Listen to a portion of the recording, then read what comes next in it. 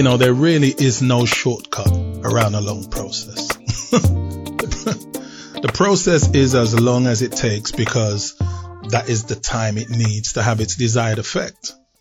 Adolescents rush to be teens, and teens rush to be young adults. Young adults rush to be fully grown adults, and fully grown adults rush to develop the maturity and the authority that comes with years of experience.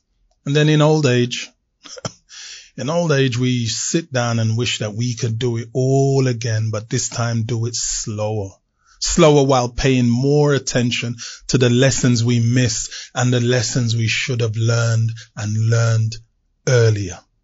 I was so impatient as a teenager, so impatient to grow up. And as a result, many of the lessons that I should have learned during those years, I had to learn in my 20s. There's a Jamaican proverb that says, long cut draw sweat and short cut draw blood. And believe me, I've donated pints of blood to the realization of that. Trust me. And it was learning the practice and the discipline of self-surrender and understanding my ability to still be me. In hindsight, a even better me that took its sweet time for me to learn.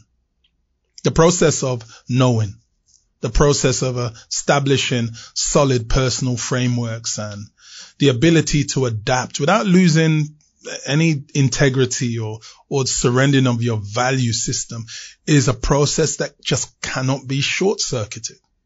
For the fundamental reason that self-growth requires self-surrender. It requires self-surrender. And what is self-surrender? Self-surrender is the ability, the practice, the discipline of not fighting the growth, change, and maturity that's trying to happen in your life, in your thinking, in your attitude, in your perspectives. Life via situations, experiences, beliefs, environments, but mainly through just good old-fashioned overrated time is always bringing change. Listen to me. It's always bringing change. Life is always bringing change, growth, and deeper ways of knowing ourselves and understanding the world around us. And self-surrender is about understanding why we fight those changes and knowing how to avoid fighting those changes. Self-surrender isn't an easy thing. I know. Believe me. Eddie Hippolyte knows. Jeez. There are places of fear and uncertainty inside of self-surrender. There's a deeper you than you want to face waiting for you on the other side of self-surrender. There's love wanting to take you deeper than you're willing to delve, waiting on the other side of self-surrender. But here's the real question that I want you to think about. I want you to consider.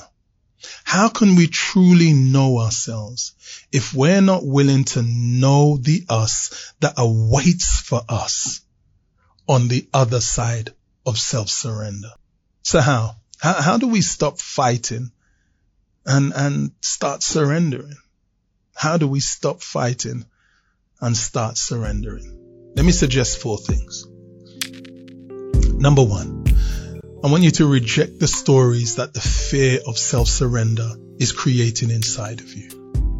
Number 2, I want you to imagine the change that self-surrender is bringing. I want you to imagine it. I want you to see it in your mind.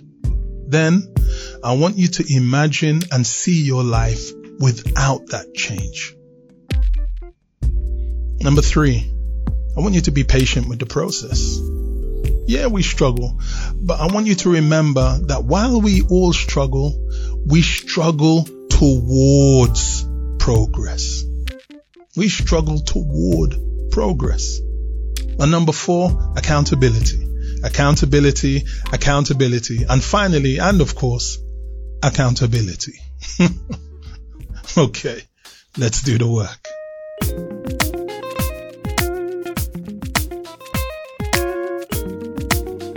I want you to identify and name the immediate change in your life that you are fighting right now. I want you to see it. I want you to write it. Number 2, regardless of how painful the process may be, I want you to see and write down the wins that are waiting for you on the other side of self-surrender. Now, here's the most important thing, the most important part of the work right now. Number 3, I want you to write down the name of an accountability person. Write down the name of an accountability person. I want you to send them this work and your commitments.